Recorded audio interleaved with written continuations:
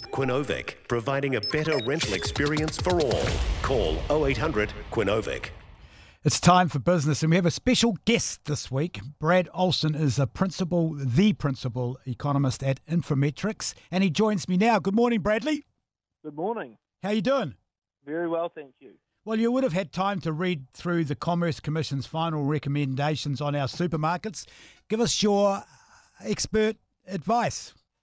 We've seen the Commerce Commission back away from some of those quite forthright, very interventionist options that was looking at when it published its draft report. You'll remember, Nick, those sort of conversations around whether or not government might be able to fund the next sort of Kiwi Mart, if you will, a new supermarket, or whether or not some of the larger supermarkets would actually have to sell some of their stores to try and introduce a bit more competition. So they've moved away from that. They haven't sort of taken those really were the nuclear options, if you will, for the supermarket study, but instead said, look, there isn't enough competition in the market. That's not giving us good outcomes for suppliers, for the economy, certainly not for consumers. We need to change it. And the big one is still, how do we get someone else in the supermarket space? They seem to be making good enough money, and that would suggest that another business could well make some money too. But it's too difficult at the moment, the Commerce Commission says, to find places to put a supermarket.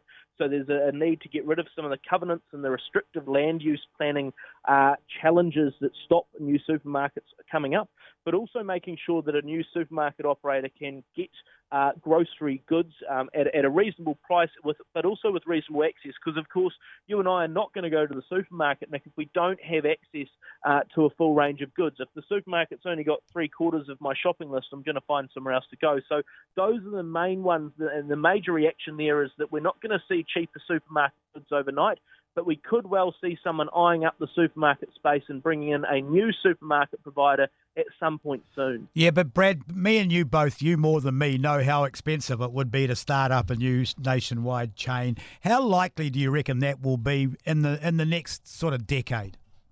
I actually think with these changes, it does make it a lot more of an option, because previously anyone that's looked at the sector has gone, look, I cannot find a supermarket site that I can actually put something on that has any real connection to the community. It's not in sort of a central hub, because the places that are in central hubs that I might be able to buy, they've often got a big covenant on them that says no other supermarkets here because one of the big guys has got it already. But that's gone now, Brad, hasn't it? That is what is being proposed, yes. This is what the Commerce Commission has said. Actually, no, we need to get rid of those, because at the moment you're essentially saying, no, you can't have anything new here. It's sort of my way or the highway. And let's be clear, that's exactly what the Commerce Commission found as well with fuel sites. The number of times that someone can't put a new petrol station in an area because it's already got petrol stations, and everyone sort of put legal bits of paper all over the place.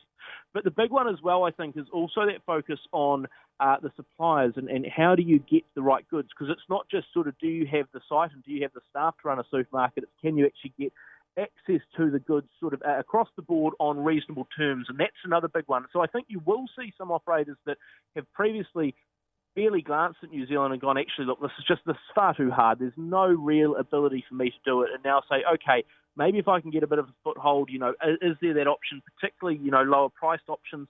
Australia's got Aldi, it's got Lilly, there are a few operators out there.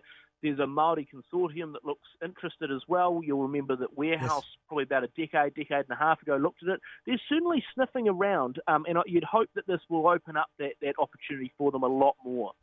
Okay, now there's been a huge debate going on whether we have a cost of living crisis. The Prime Minister says no, but the City Mission says yes. What says Bradley? Look, we've got some huge challenges there. I don't think I don't think I'd call it a crisis yet, only in the sense that, look, what is happening in Ukraine is a crisis. But I think we are certainly marching closely towards a crisis here, because we have now got inflation at a 32-year high. We've got it expected to go higher. ANZ today releasing their latest expectations for inflation to hit above 7%. We know from our own analysis that for Kiwi households on average, they're spending an extra $70 to $100 a week just on the essentials, and they're only bringing back in about $50 a week. That's before tax into their back pocket from work. And so you can sort of see where that equation becomes difficult. What we have always had, though, is that difficulty for New Zealanders on the lowest incomes. We've had issues with poverty and inequality for a long time, and I think the crisis there is that we haven't done enough to address it over generations. Now, with cost pressures continuing to go up, that's the point I think we say, look, are we actually as a nation willing to make some big changes here, or are we happy enough to sort of go along in the knowledge that households are hurting and hurting bad? Bradley, just quickly, what do you say to those people that say, so-called experts, that saying that our inflation's only very, very temporary and it's going to be all right in the next 6 or 12 months?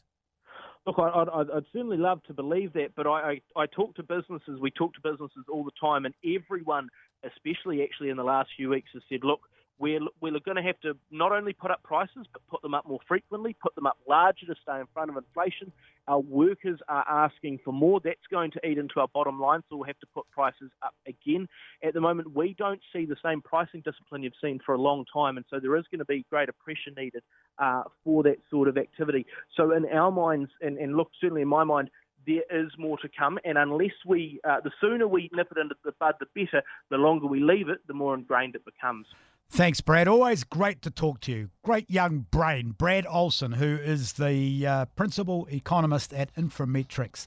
Yeah, I kind of always get a buzz out of talking to Bradley. He's always got really good information. He's really exact, and he's only a really young guy. I like it. Your inside word on all things business in the capital. Tuesday Business with Quinovic. Better systems, better reporting, better call. Quinovic. 0800 Quinovic.